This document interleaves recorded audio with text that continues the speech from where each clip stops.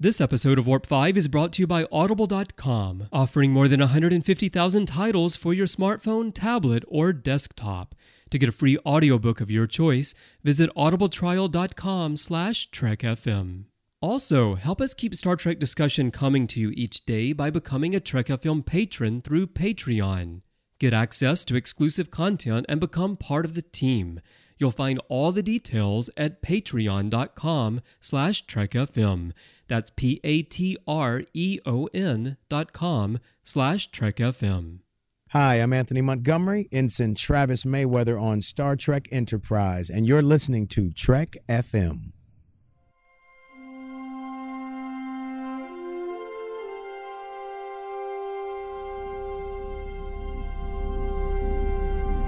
How we doing, Trip? Ready when you are. Prepare for warp. Course laid in, sir. Request permission to get underway.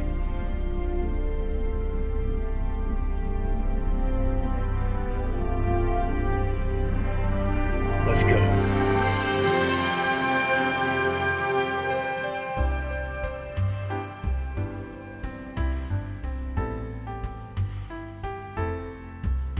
Welcome, everyone, to another episode of Warp 5, Trek FM's dedicated Enterprise podcast. I'm your host, Norman Lau, and sitting with me, as he is always, is my esteemed co-host, Will Wynn, who I haven't seen in a week or two here in the conference room. So, how are you, Will? Our love spans across the ages and space, Norman, so we'll always be connected. So it hasn't been that long, but it does feel like it's been a long time, though. So I'm glad to be behind the mic again.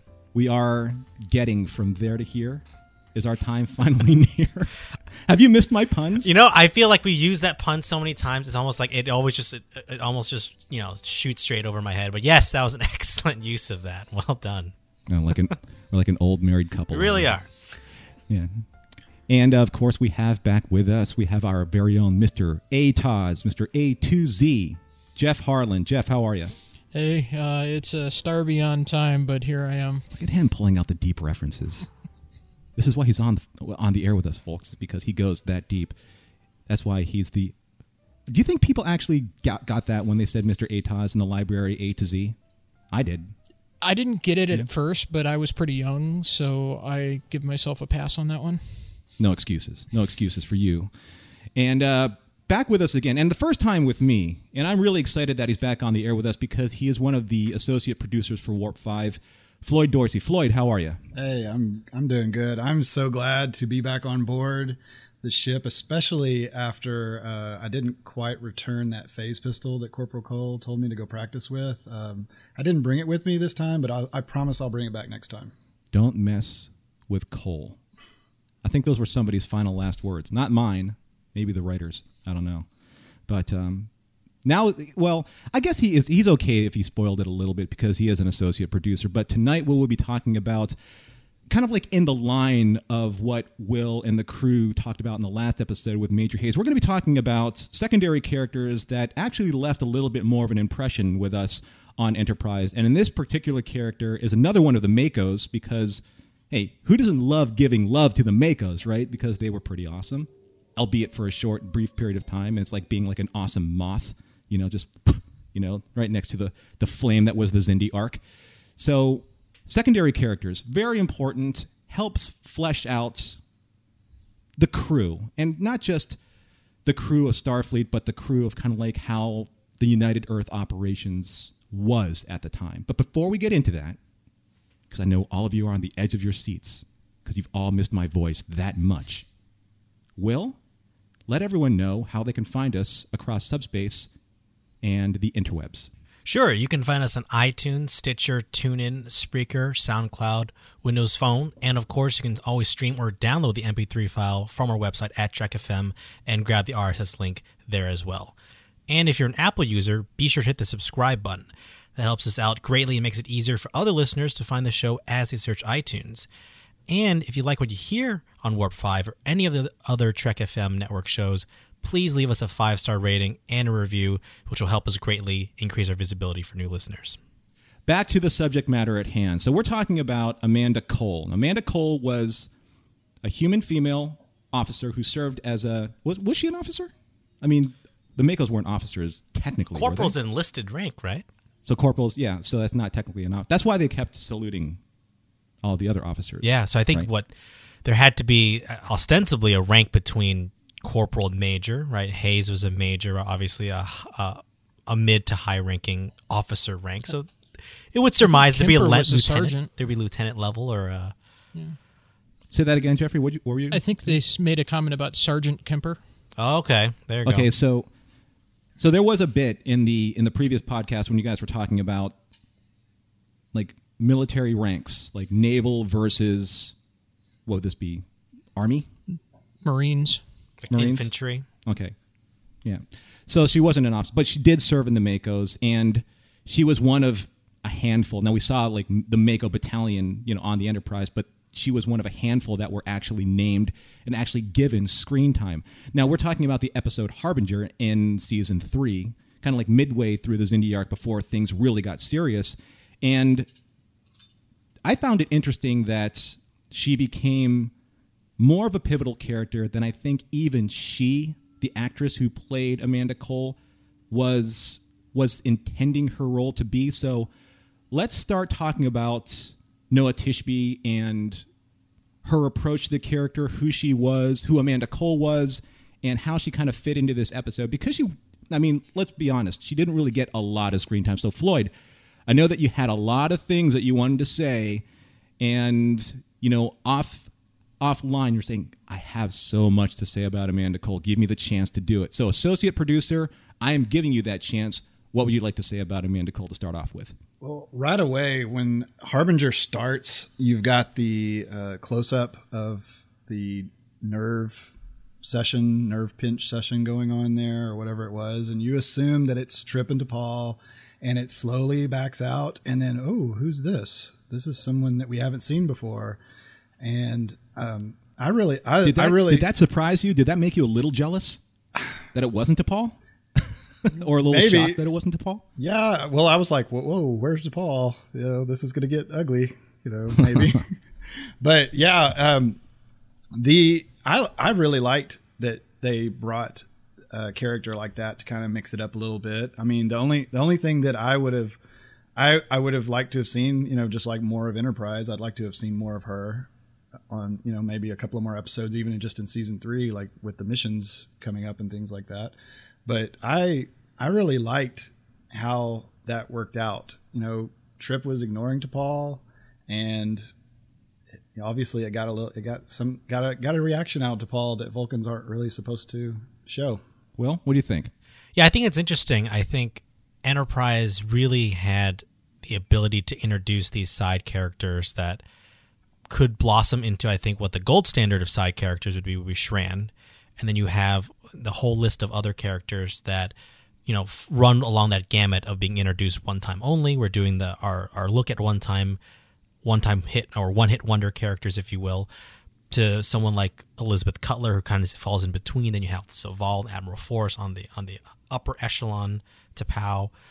And I think Enterprise had the ability to really introduce a larger canvas. Oftentimes it didn't develop some of the characters as well as we would have liked. I think Amanda Cole is a perfect case in point. I would have liked to have seen a lot more of the backstory of how she became friends with Trip initially. He said initially they shared a lot in common. They both came from Florida. I believe they lost family or relatives in the attack. There was a connection there, or there was at least a basis for them to develop a relationship or a friendship. And for me, I would like to have seen more of that. And I'd also like to say that it would have been nice to have seen at least some introduction to the character that didn't automatically make her a love interest with Trip and have her be put inside a love triangle. I think it would have been nice to have her develop as kind of an independent character from the Makos and kind of develop her for a while as a character. And then if you had to, introduce kind of that love triangle element. But I mean, obviously she was only in one episode really. So I think that right there is the problem, is that we only see such a tiny sliver of what the character could have been. So that's my initial thoughts. What about you, Jeff? Yeah, I thought the character brought a nice element to the Trip and T'Pol relationship that they were starting to work on. and it added a little bit of tension there that otherwise probably wouldn't have been there. And for that, I think it worked really well. I think that the character was developed enough that they easily could have brought her back and done a lot more with her, especially bringing in some the commonalities that she had with Trip, and you can have some more episodes where you could play off what she's going through and what Trip's going through, and maybe one of them is saying, I've been through the same thing and you're taking it a lot harder than I am, what's going on, and someone that they could talk to a little more easily than some of the other regular characters. That would have been an interesting direction to take the character, I think.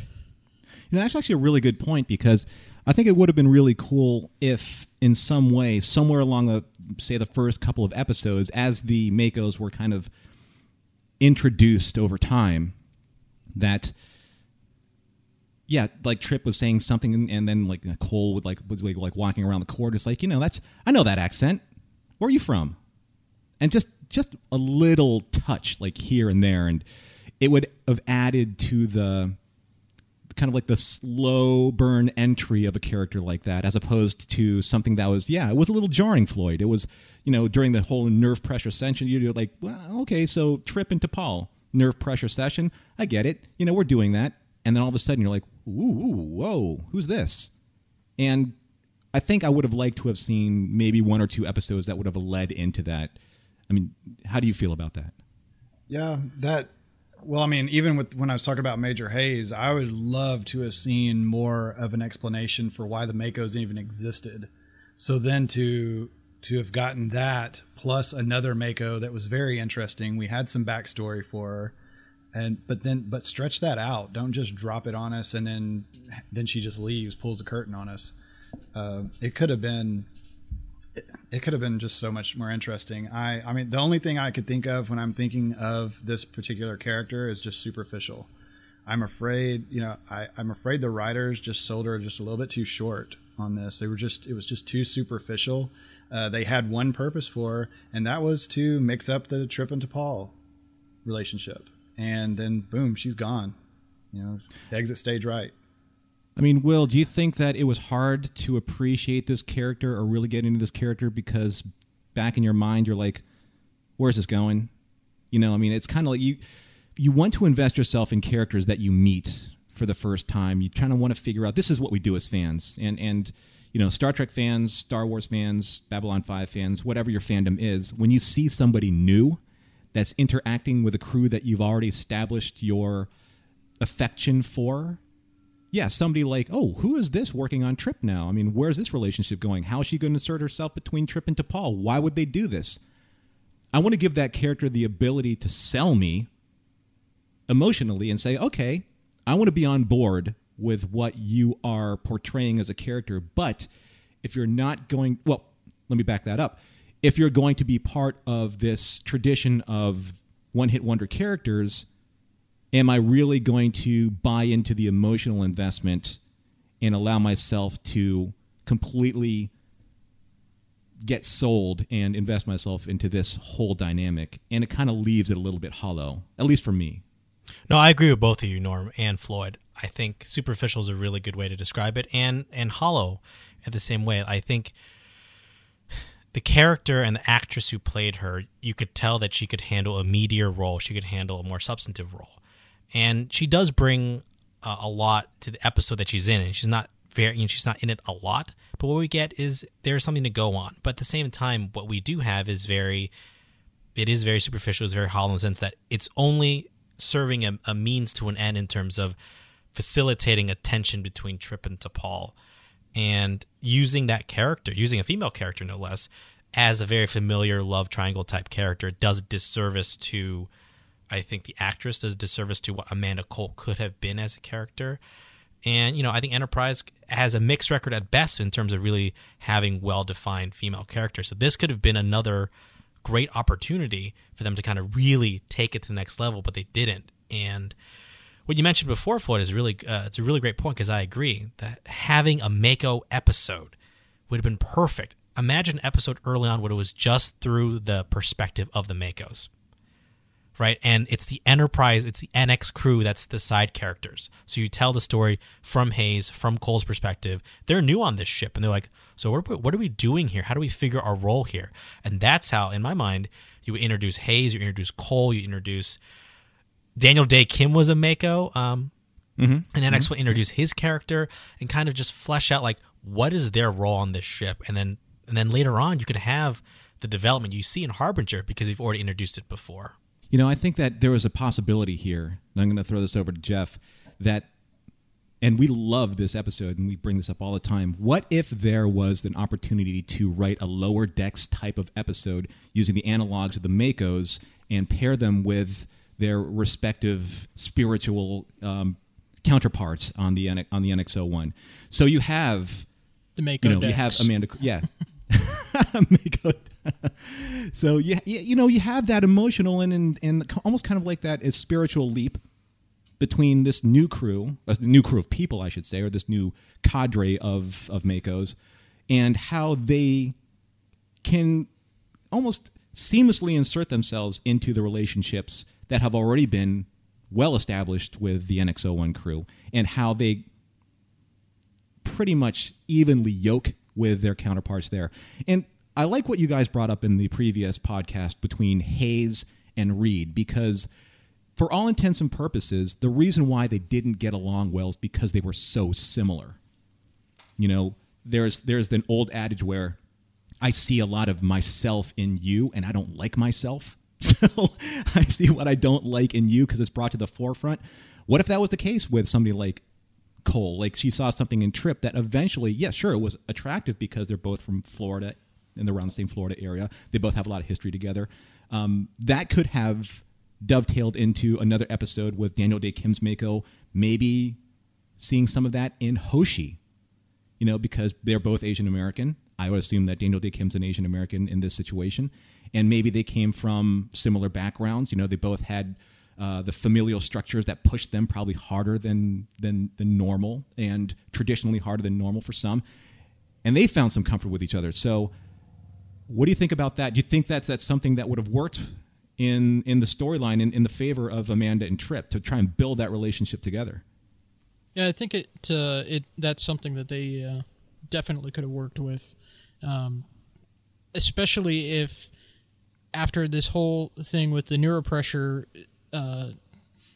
sessions comes to a head, and then she discovers that this is something that he learned from T'Pol, and he's kind of doing this on the side with her, and maybe she's like, kind of gets the impression, well, it's like you're cheating on her.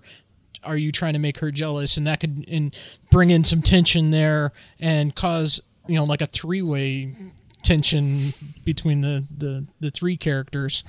And, you know, that would be, you know, like they could stretch that out for a couple of episodes and, you know, plenty of material there to use these characters. Well, I mean, I think when you watch the dynamic in play, I mean, it makes a lot of sense that the writers did this in order to not necessarily introduce a new character in Amanda Cole, which I think was awesome, but more to draw out the emotional change that is happening with T'Pol. I mean, Floyd, do you think that was the case? Was it that obvious to you that that's what they were doing? Oh, yeah. I mean, because right away, again, they pulled the bait and switch with the neuropressure session, and you're thinking it's T'Pol and it's not. And then the very first thing I thought of was, is T'Pol going to walk in? This is going to be good. And then she could have been so much more. And they only had her for that one little thing. They just needed to get Trip and T'Pol to say that they like each other, or whatever the catalyst is for that. And they could have really stretched her out. I mean, she was the only Mako that actually had a first name. They actually gave her a first name. So go ahead and give her a reason for being there beyond just being a side character to this relationship. That's a fair point. I mean, they took the time to flesh out the character with that much effort. And when I say effort, probably not a lot of effort, but more effort than saying, you know, just Major Hayes. We only got Major Hayes' first name after Decipher released Jeremiah Hayes on their card. on the trading card game. So going back to, why do you think this character was important in this particular episode with this particular dynamic? What else do you think, at least for this episode, made her the memorable character that we are able to talk about today? Because she was very formidable in the fighting sequences and the training sequences. She was no wallflower. I mean, she was a highly trained, well-operating machine. And I think that was something that was really important to show that all of the Makos, male, female, these people are there for a very specific purpose. And in doing so, it almost gave them a little bit of a leading edge in terms of their legitimacy on the ship. And I think she was their top marksman. So that little bit of a detail, I think, gives her a lot more credibility. But I don't think that we actually saw her fire the weapon. They just kind of alluded to her being that. I think that maybe was a little bit of a disservice. I think I would have liked to have seen like her in action that way. What do you think? Yeah, I agree. That was the point I was going to bring up, that she was the top marksman in that firefight or that type of marksman exercise that they were doing. And the parallel is obvious to the modern day now, where we have female Army Rangers, right? It was just in recent news about how they were the first, they graduated the first female Army Rangers very recently, and that they had to go through the same type of training regimen to get that Ranger tab. And there's a larger conversation, at least here in the United States, about integrating women more thoroughly into frontline combat roles and what role can they play. And I think that's very prescient in terms of what the Makos, as we saw them to be. That's something that we should aspire to, right? Females serving in the same capacity as males in the same type of frontline infantry role. Her being at the top of her class and that type of exercise, I think it speaks a lot too. And I think just overall it goes back to the Mako dynamic is something that it's so interesting by itself. And it's still kind of just glossed over. We accept the fact that they're the muscle, right? They're the muscle there to help. And there's some tension.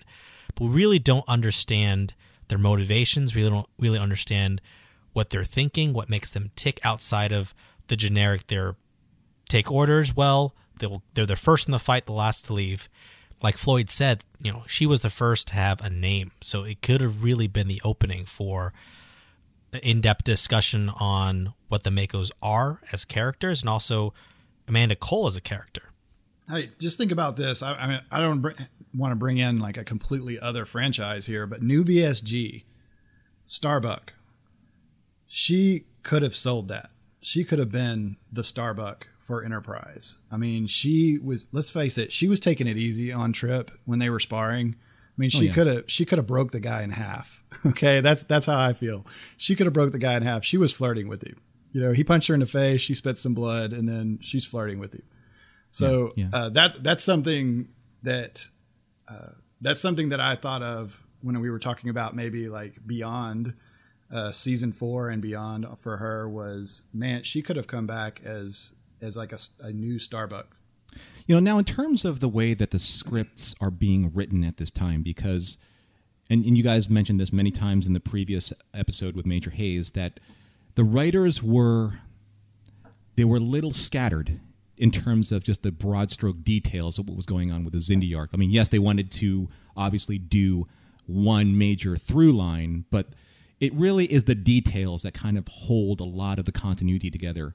And in E Squared, there was an issue, not really an issue, but a small little detail that we're just kind of like, well, not to spoil the episode too much for people who haven't seen it, but the only other time, at least on screen, that we have heard of Amanda Cole's name is in this episode, because she ended up in another timeline with Phlox in a certain way. And again, I don't want to get too much into detail about that, because if there are those of you who haven't seen this episode, E Squared, please do so, because it's a fantastic episode. And we covered that in the Red Room 188. But there would have been an interesting detail if they actually mixed in a little bit of flirtation between she and Phlox, just ever so slightly, just to show a little bit of connection there. I mean, I think that's a missed opportunity. What do you think? Definitely. Yeah? I think it's interesting because Phlox and Trip are kind of different characters, right? They have a gregariousness. They're both very sociable people, but they have different personalities too, right? So the question is, what is it about Phlox and Trip that are similar or maybe different that would attract Amanda Cole, that would make them, attractive in her eyes, and also at the same time have that relationship play out in a different way? And we know Denoblians, their relationships are very open romantically. So did that play a role into it? Was it? I think there's a lot to say there in terms of, especially with Elizabeth Cutler being kind of one of the very first romantic interests with Phlox, kind of maybe exploring possibly the dynamic of this being kind of the first instance of human, non-human pairings being acceptable, being something that wasn't frowned upon, as we see later on in Terra Prime and Demons. We know that humans and Vulcans were initially incompatible, but there are dynamics here that was it ever established outside of this that Denobulians could mate with humans and vice versa? I mean, there was, I think, Feasel, I guess, is one example too. But I think it's interesting is that all these elements that we take for granted, that human, non-human pairings that we've seen in Trek later on in so many iterations, that now we're really seeing what should be the very first instances of it and all of the questions and interesting issues that arise from that fact. If we had a chance to actually interview Noah Tishby, what would one of the questions be that you? Let me rephrase that. What would one of the questions be that you would want to ask her in terms of, did she have a relatively interesting time creating this character? Does she feel like, why wouldn't they ask me back? Or why did I only get one episode? Do you remember being on it? Do you even remember being on the show? Because you were on so briefly. Yeah, I mean, like when you have actors that they get that bit part, and I think it's a little bit more than an extra, because she did have a memorable role, and we're trying to find those characters that have at least made that type of impression the same way that Elizabeth Cutler did, or Kelly Waymeyer's Elizabeth Cutler did. I don't think she was quite there with just one episode, but she had the potential of doing that. And I'm just wondering why, and this is all speculation now, I'm just wondering why the writers felt that they didn't want to continue that. Did she not test well? Did she, in terms of test, did she not test well as the episode went on?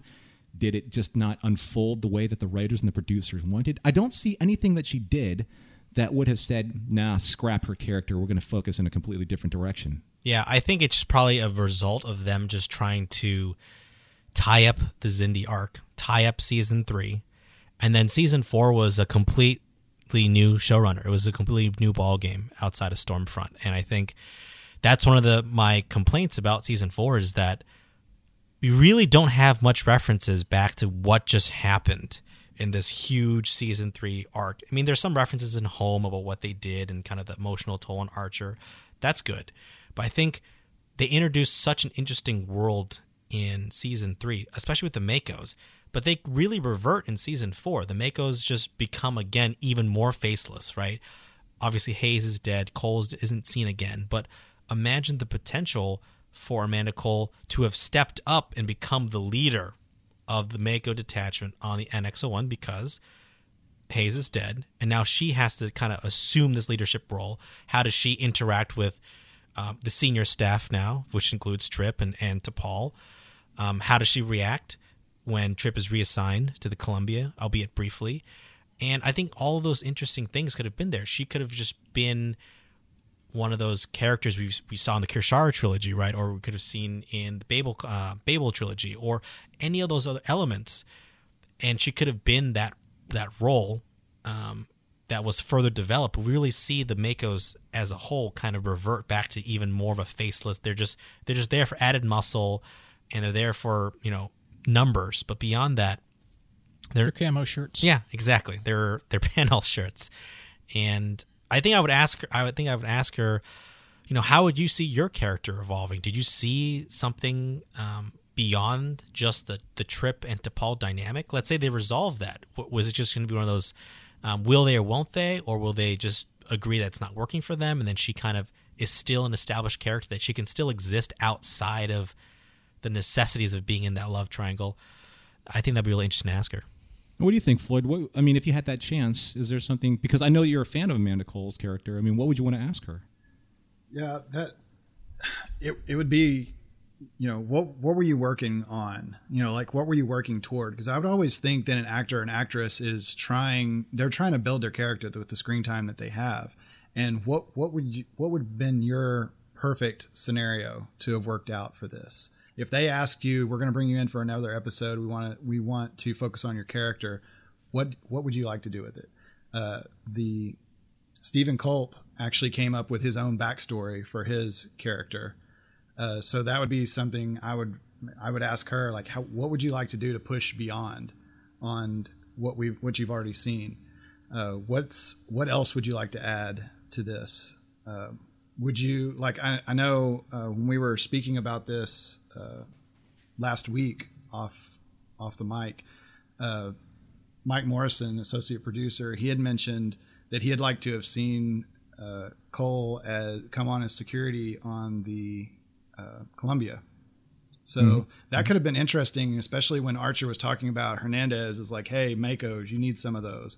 If he would have mentioned also about Cole, that could have been an opening for her right there.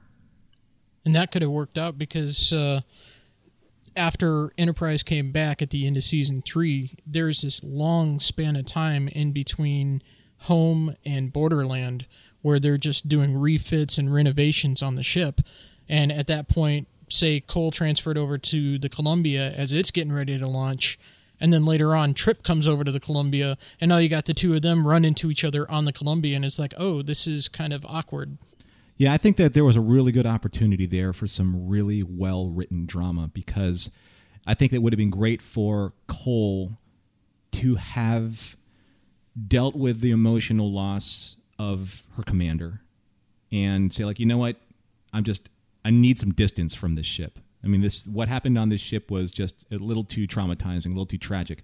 So she was offered the opportunity to work on the Columbia and to work with the first female captain of Starfleet and to kind of like forge her own career path and to leave all of that behind, especially Trip, because she's like, you know what, I can't be in a relationship with you. I can't do my job effectively if, and they could have written it this way, if she somehow compromised the mission in order to do something to save Trip instead of protect Major Hayes' perimeter.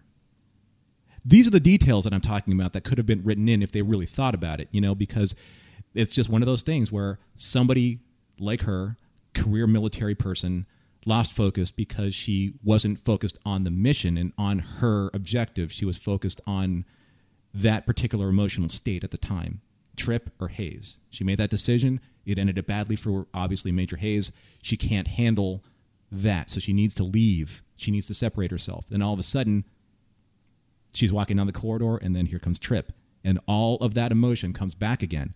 And I think that would have been really interesting baggage for Trip to have brought back and talked to T'Pol about and see if she actually was sympathetic, didn't care, would try and help him move on, try and bridge that relationship again with just being friends, being just like, I need somebody to talk to.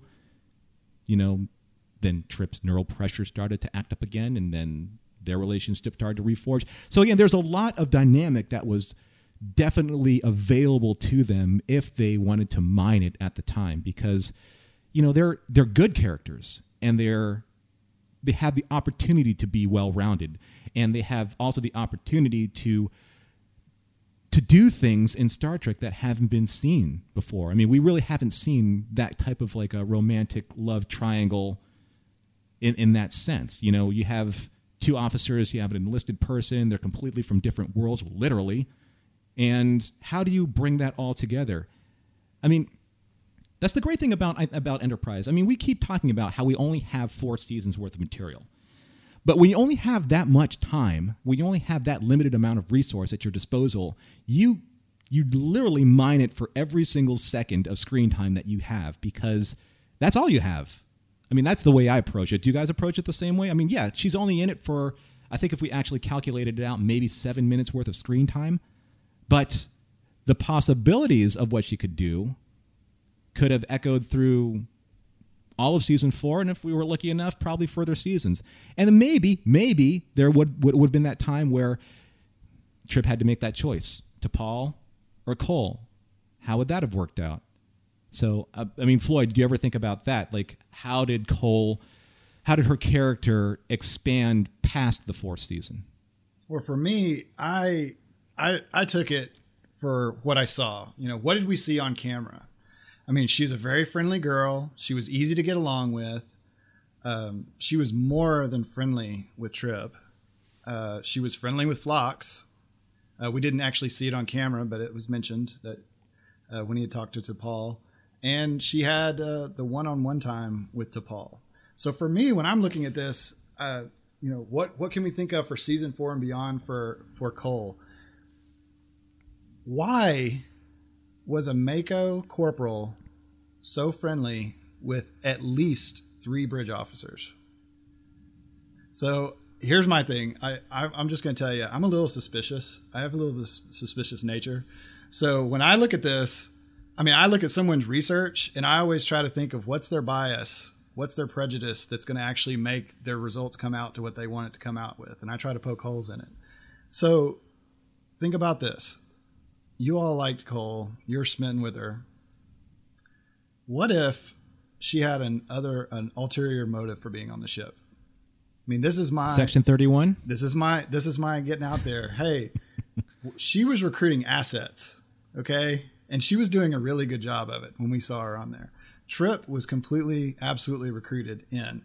Her backstory that she just lived down the street from him. Maybe she was picked out exactly for that reason. I mean, this is just my in-universe. Let's geek out for a second about what it could have been. She has the neuropressure sessions, so then she's able to get in friendly with Phlox, and then she is actually. I mean, she had the one-on-one with T'Pol. I say they could have made this. They could have totally flipped this on this. I mean, we're talking DS9 flip right here. Section 31, Starfleet intelligence. That's kind of obvious, I mean, think about it. Would these intelligence agencies have sent Johnny Archer out on this deep space mission for Earth? I mean, this is the farthest they're going out. I've always just thought, hey, it would have been really, really cool if we would have found out that there were operatives on board. I mean, it wouldn't be that far to say. I mean, we've talked about how there could have been scientists or scholars on board, but how about intelligence agents? I mean, what is the whole Earth going to trust Johnny Archer to take care of Earth and represent Earth the way they need it to? And then are they going to wait to get their information back from him? Well, I mean, that's a fair point, and I think that we saw some of that alluded to when Reed was reporting back to his superiors in Section 31. But kind of like in I'm not sure if you guys are familiar with the movie The Departed. But there was a scene at the end where it's like, do you think that you were the only one on the inside? And that would have made for some brilliant drama, especially when the betrayal scene happens, because ultimately there would be that. I mean, it was the way that when Travis, when he was, betrayed by, I keep forgetting her name. Gannett. Yeah, that's right. Because she was Starfleet intelligence, wasn't she? She was.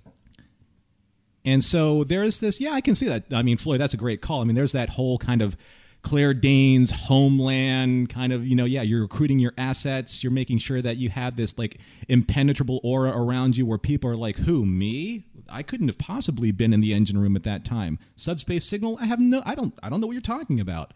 We don't have that kind of, your Makos. You have that kind of technology. You have the ability to be able to shield yourself from any other Starfleet technology. I mean, they said that their weaponry was 3 times more advanced than any weaponry that Starfleet has ever seen.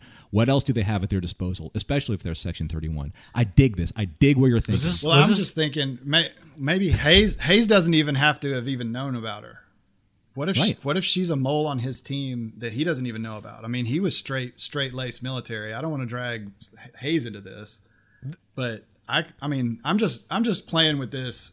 She's saw her military intelligence on the Mako side. Exactly. This was your. She might not even actually be a corporal. She could be another officer as well, posing as a corporal. Sure. This was your idea that you were talking about, right, Floyd? Right. It's a great idea. I mean, it's really good. I'm just taking a one-hit wonder, man. I'm trying to swing for the fences here. I don't know if I'm going to hit a home run or if I'm going to strike out. But think about this. Section 31 in Starfleet Intelligence, that's kind of obvious. How about you think off the grid on this? How about Terra Prime? Oh, sure. The beginnings of Terra Prime were kind of, yeah, exactly.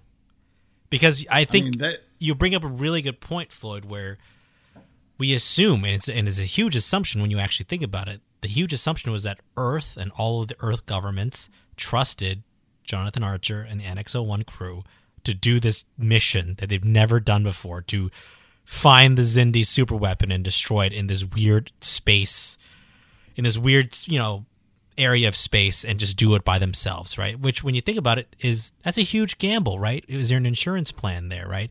One could say, why didn't they send in a second ship or a fleet of ships? Or, per your idea, Floyd, the insurance plan was already on the ship the entire time, and it was with the Makos. And that's such a fantastic idea because it really presents such great drama down the road. I remember in the movie Armageddon, it wasn't very good. But remember, there was that... It was amazing. What are you talking about? Armageddon was amazing. That'll be another 602. We'll talk about Come Armageddon. Like the year of asteroid movies, 98, right? You don't want to miss it. You don't. Yeah. But remember, there was that fight that they had, right, between the Air Force Major and the character that Bruce Willis played, right? Because the Air Force Major said the backup plan was, I'm just going to blow it up. The backup plan was to always detonate this if you can't drill this thing in. And I just thought of that as you were talking about that, Floyd, where let's say the ship is critically damaged, as we see in Damages, and they're not sure if they can actually complete this mission. And then Cole is activated to kind of fulfill her secondary protocols, regardless of whatever the NX-01 can or can't do, regardless of what Archer won't do or isn't willing to do. You need to finish this mission somehow. You need to somehow make sure that the Xindi superweapon does not become functional using whatever means necessary. And I think that's great drama because what you mentioned with being embedded within the Hayes' unit, and Hayes himself doesn't realize it. That's great, right? Hayes himself is blindsided by it.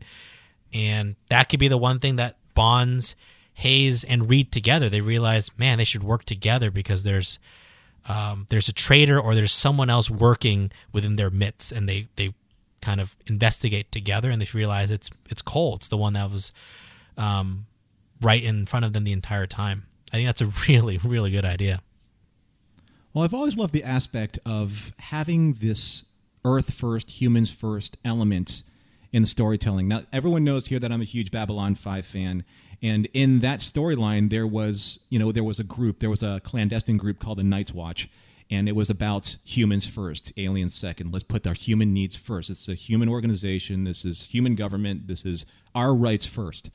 And when John Frederick Paxton was introduced in Demons and Terra Prime, I thought that was a stroke of genius because I can't believe that in the 36 years between now and then, that all the prejudices and bigotries of humanity are going to be just whoosh. They're just going to disappear. And I think that as much as we want to aspire to be better, and as much as those people are trained to be better soldiers, better officers, better explorers, I don't think that you can change humanity in that broad of a spectrum with every single person, especially when you're coming out of World War III and the eugenics wars. That just kind of that crystallizes certain things in people, and they want to make sure that humanity is taken care of.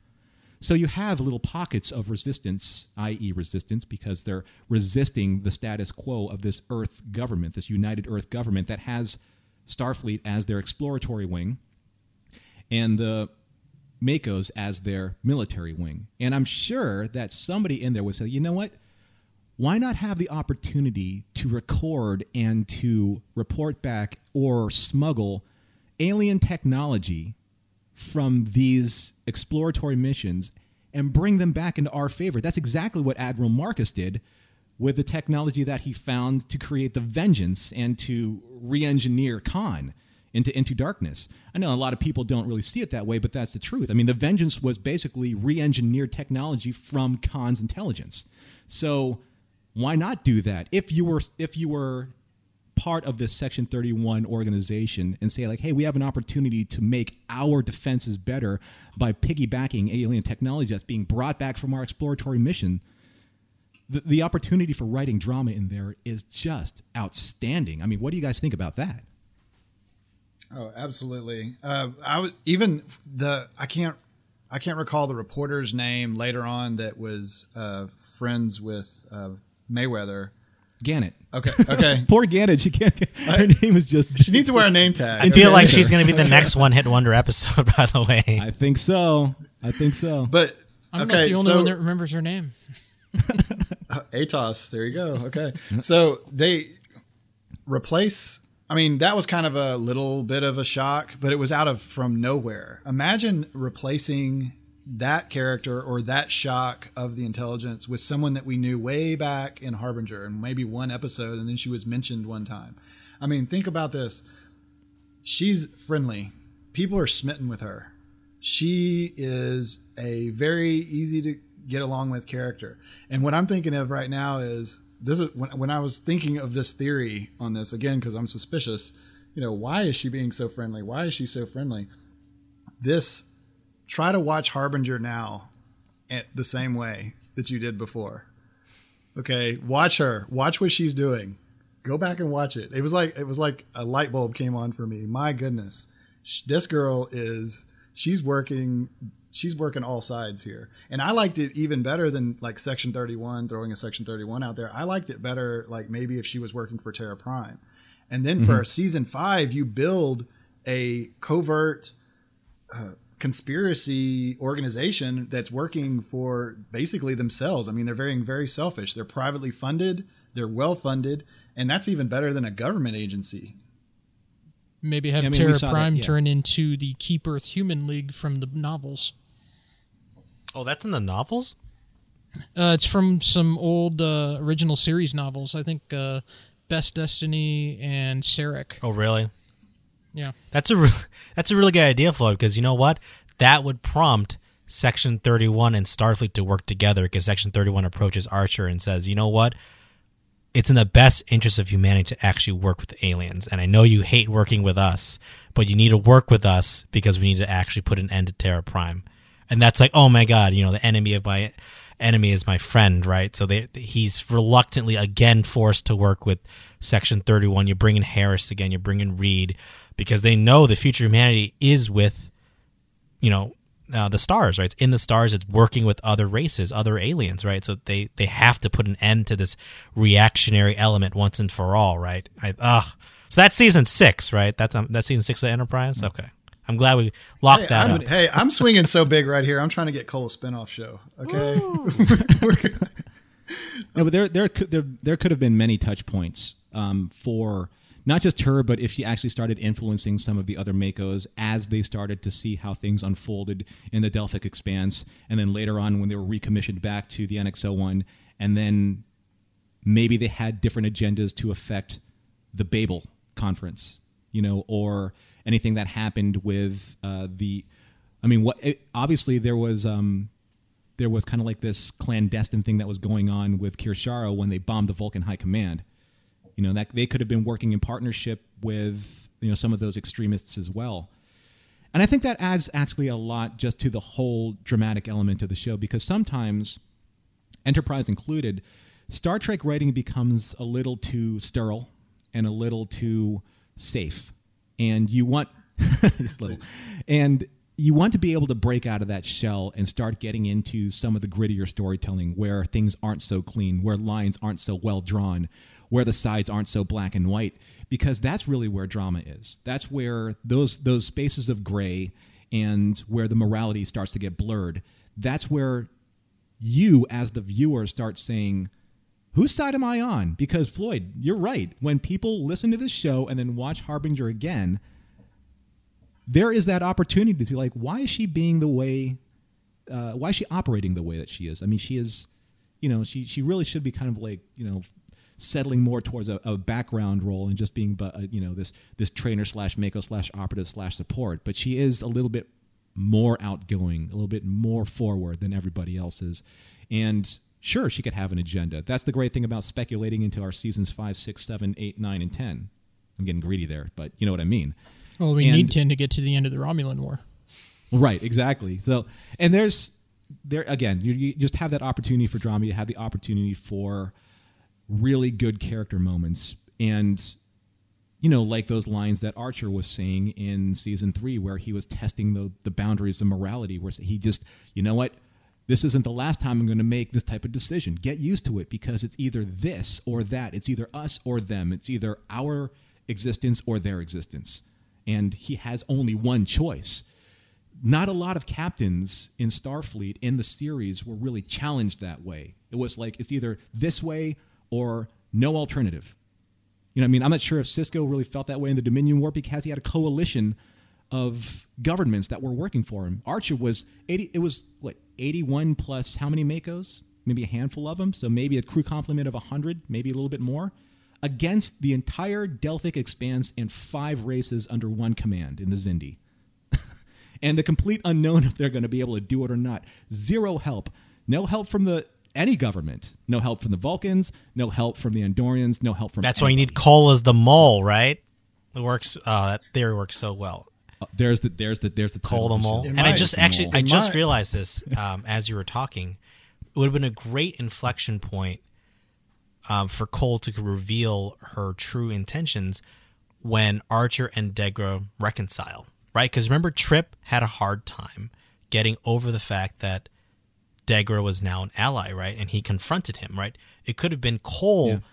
Cole could have been one that really had that grudge, that wasn't able to let that go. And it's actually Trip that actually has to talk her down.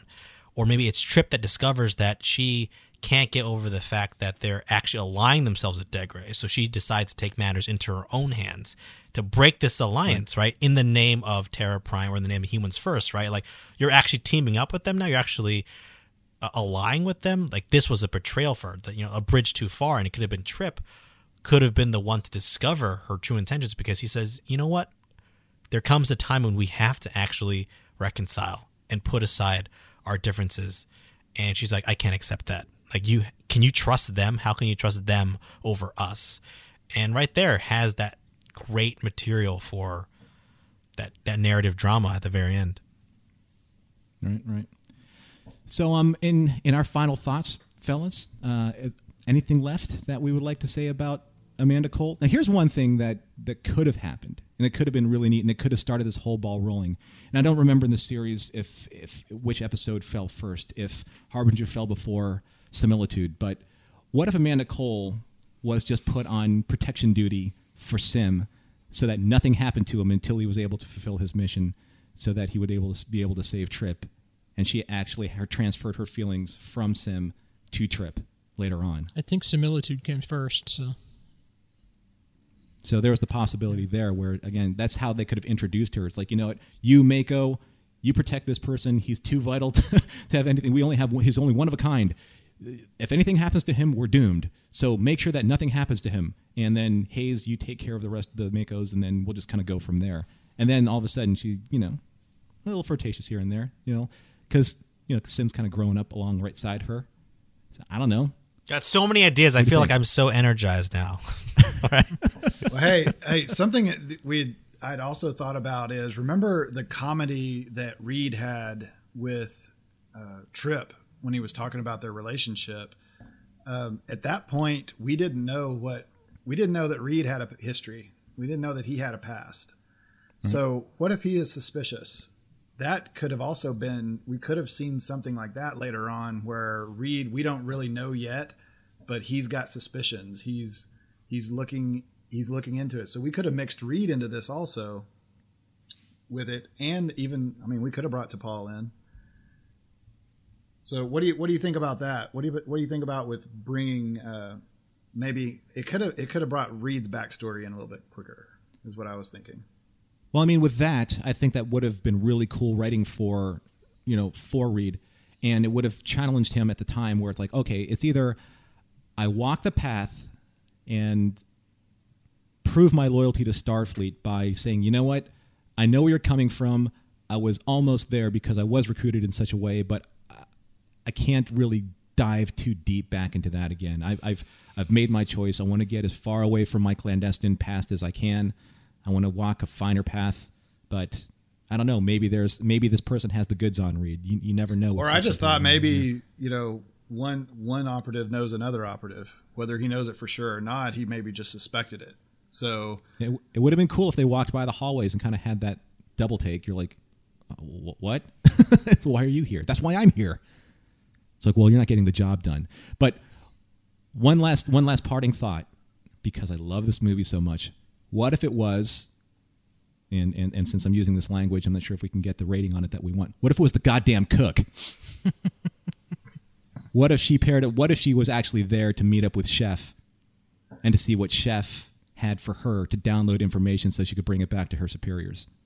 That's true. I'm just saying. And then you could have Sean Connery come in to make up for the fact that he wasn't in Star Trek V, The Final Frontier. And be like, listen, guys, I'm actually a Russian captain of the NX-03, and I'm here to save this mission. I don't know. I'm just saying crazy stuff off the top of my head. But you're right. I love that movie. Hunt for Red October is such a classic movie. No, just don't fire phasers in near the warp core because some things in there don't react well to phasers. Hey, I was actually thinking of Hunt for Red October also with my theory about Cole being a mole. Because the way that ended up happening, that was something I actually thought about. That and just a couple of other things. The Recruit with Al Pacino. So.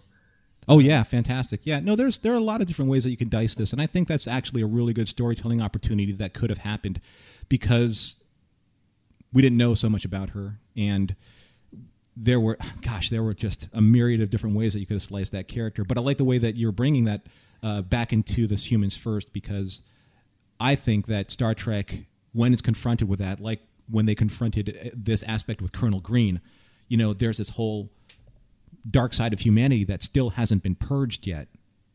And yes, Star Trek isn't about that, but good storytelling confronts that and allows you to understand why those choices are being made in terms of fleshing out somebody's character. Because again, you can't be all Archer or else the story just doesn't work. You have to have something that compels somebody to do something. Conversely, in the other spectrum of Archer's noble quest, I mean, it doesn't. The center can't hold without that kind of drama. I would have loved to have seen Archer pull the Chakotay line where he asks, is there anyone on board working for me? When everybody stands up and, this is Section 31, this is Starfleet Intelligence, these people are Terra Prime. It's like, is anybody still working for me? That's a great line from Voyager, by the way. That's a great line.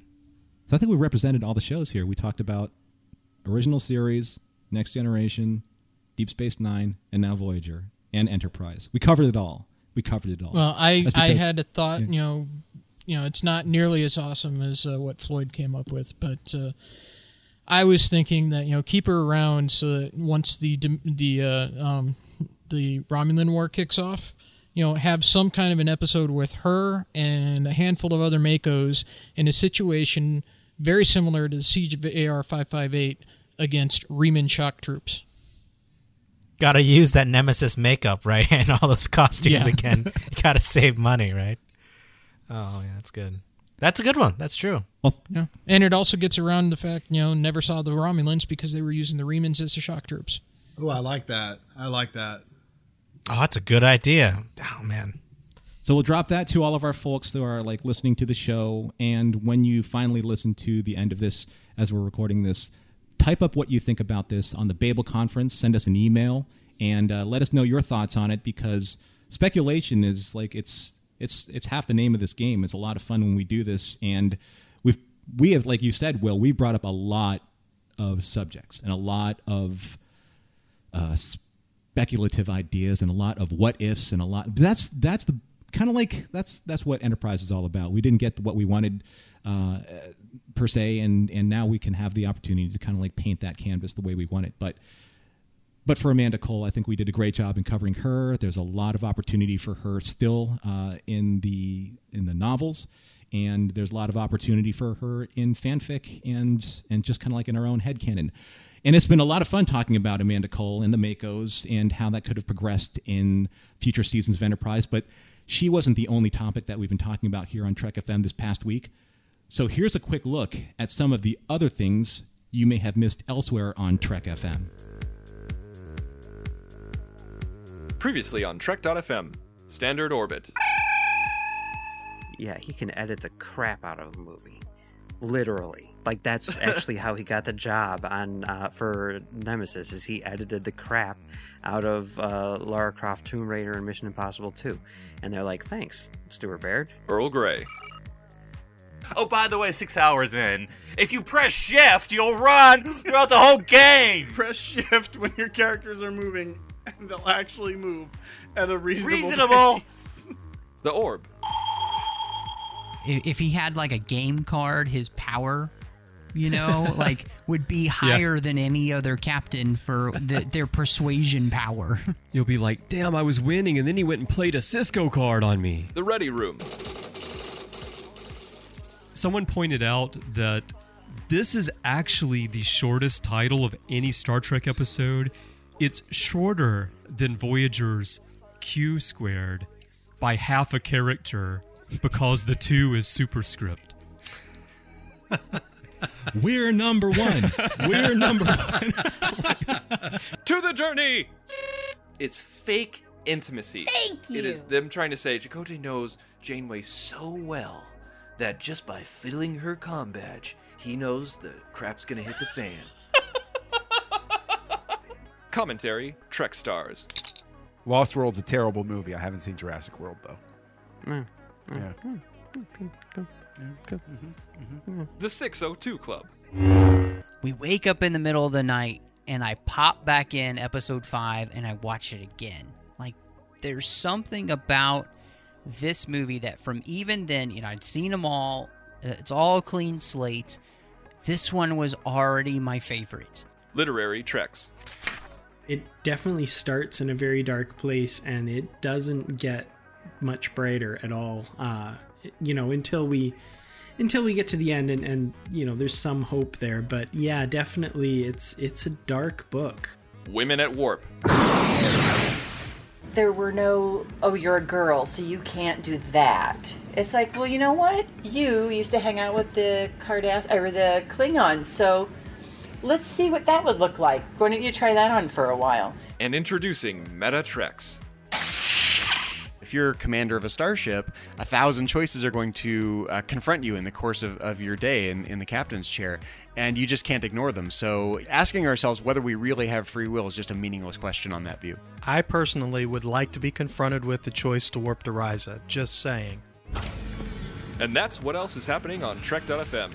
So check out all of these shows here on the network and find out what we're talking about in your favorite corner of the Star Trek universe and beyond. And you can find us wherever you get your podcast. Now, Will mentioned a variety of different ways that you can find our show on the network and on the interwebs. So please do so. We would love to hear your feedback. Please get in touch with us. And please think about supporting the network. And one of the ways that you can do that is through our Patreon program. That's Patreon. And that is a way that pretty much every single person that I am looking at right now on screen has come into the network. And Patreon is a way to help fund the network. We are an independently funded network and program. Our donors and our sponsors and our Patreon have provided us great financial services so that we can make sure that our equipment's maintained, we can make sure that our servers are paid for, then we can host all this great information for you to be able to find and stream and download as you need it. And I'm going to ask the fine gentlemen that are with me right now how they have come to the network through Patreon. And then Will's going to cover a little bit here the special program that we have that has brought in so many new listeners to the Patreon program, and that's the Patrons Roundtable. So Floyd is our associate producer, as well as Mike Morrison, who have heard here on the network. And Floyd, you have come through the Patreon program and have kind of allowed yourself to expand your fandom in that way. So how did that work for you? How did you start that whole process? Well, it all started really with I found Trek FM on my podcatcher, and then about the time that I had already assimilated Warp 5 back catalog and Standard Orbit back catalog, that was about the time that Christopher Jones started the Babel Conference. And man, jumping into Babel Conference, I just opened a Facebook account to be on the Axanar fan group, and because I support Axanar also. And when as soon as they launched the Patreon program for Trek FM, I planned it out. I had been planning for a long time. I listen to this all the time. I don't listen to radio anymore. I listen to Trek FM, and I just felt like this has to keep going. I have to do what I have to do to keep this going. I have to help this out financially, and I just love it. I love it. My commute is so much greater now because of Trek FM. Awesome, man. And the first time that you were on air with us was through the Patreon Roundtable. Was that correct? Yes. Okay, so Will, let us know a little bit about how that program works. Sure. So the Patreon Roundtable, or the Patrons Roundtable, is just a casual, informal gathering each month where Trek FM hosts and patrons who donate at the $25 level or above come together and talk all things Trek, about all iterations of Trek, issues with the production of Trek or the creation of Trek, episodes, themes, fandom experiences. I think it's just a great free-for-all where we get to exchange ideas about Star Trek. It also get a chance to interact with people we may not interact normally. Hosts that are on other shows get to interact with other hosts, and we get to meet the patrons and all our supporters. And it's a really great time because without the community that supports us, we can't be the network that we are. And the Roundtable is a great way for the community to actually chime in and actually have their voice heard. So if you guys can help us out at the $25 level, please do, and join us on the Roundtable. So there are a bunch of different ways that you can do. I mean, the Patrons Roundtable is one way, and then if you go to patreon.com/TrekFM, you can actually see different tiers that can work for you. And these are not obligatory in any way, and you can service us through any type of donation that you want. It doesn't have to be all at once, it can be over time. Whatever works for you, because what we want to do is we want to make sure that we're bringing you the content that you like to hear in a flexible manner that you can maintain with your support. So again, that's patreon.com/TrekFM. That's patreon.com/TrekFM. And we thank you for your support. And I know he's on camera and on mic with me, but Floyd and Mike Morrison, who are associate producers for Warp 5, I mean, I can't thank them enough for their support on the Babel Conference and through their financial support on Patreon for helping us keep these Warp 5 engines running. And thank you so much, guys, for doing that for us and because of the passion that you have for this network. If you'd like to get in touch with us here at Trek FM, you can always find us on the network at trekfm/contact and look in the sidebar on the show page, or go to speakpipe.com/TrekFM. You can also contact us through Twitter at TrekFM, Facebook, facebook.com/TrekFM, and as we've mentioned throughout the show, the Babel Conference. Type the Babel Conference, that's BABEL, into the search field on Facebook, or go to our website at Trek FM and click discussion on the menu bar. Now, there are a bunch of different ways that you can get in touch with our guests here on the show. So, Floyd, please let all of our listeners know how they can get in touch with you across the network. Well, I have a Twitter account, but I never look at it. So the Babel Conference is the best place to see. I love getting in there and seeing the great discussion, the great positive, optimistic discussion that you can rarely find in other places on the interwebs. But yeah, I usually post on there every day, and if I'm not posting, I'm reading it. So that's the Babel Conference. That's where you can find me. Great, Floyd. Thanks. And Will, how about you? You can find me also at the Babel Conference. I love seeing the conversation there. You can also find me on Twitter at Boomer9er, which is a new Twitter handle just for Trek FM. I'm very excited. Boomer9er. Sorry, Boomer9er. So it's pretty obvious. The favorite Trek series for me is Deep Space Nine Enterprise, so I felt it was more than fitting to have Boomer9er as a Twitter handle. So feel free to reach out to me there. And I'm also content manager for the network, so if you have any ideas on themes or topics we haven't talked about yet, or to discuss things we have talked about, please feel free to reach out to me. Awesome. And Jeff, how about you? Well, deep breath here. Like I've said before, I'm on Twitter at Harlander. I'm actually considering adding to my repertoire on there and starting to send out Trekipedia trivia. So every now and then I'm thinking about sending out like little tidbits of Trek trivia on there. I'm also on Facebook. I post pretty frequently on the Babel Conference. I'm also on the Axanar fan group. I've been supporting that for more than a year now. I've been since before Prelude came out.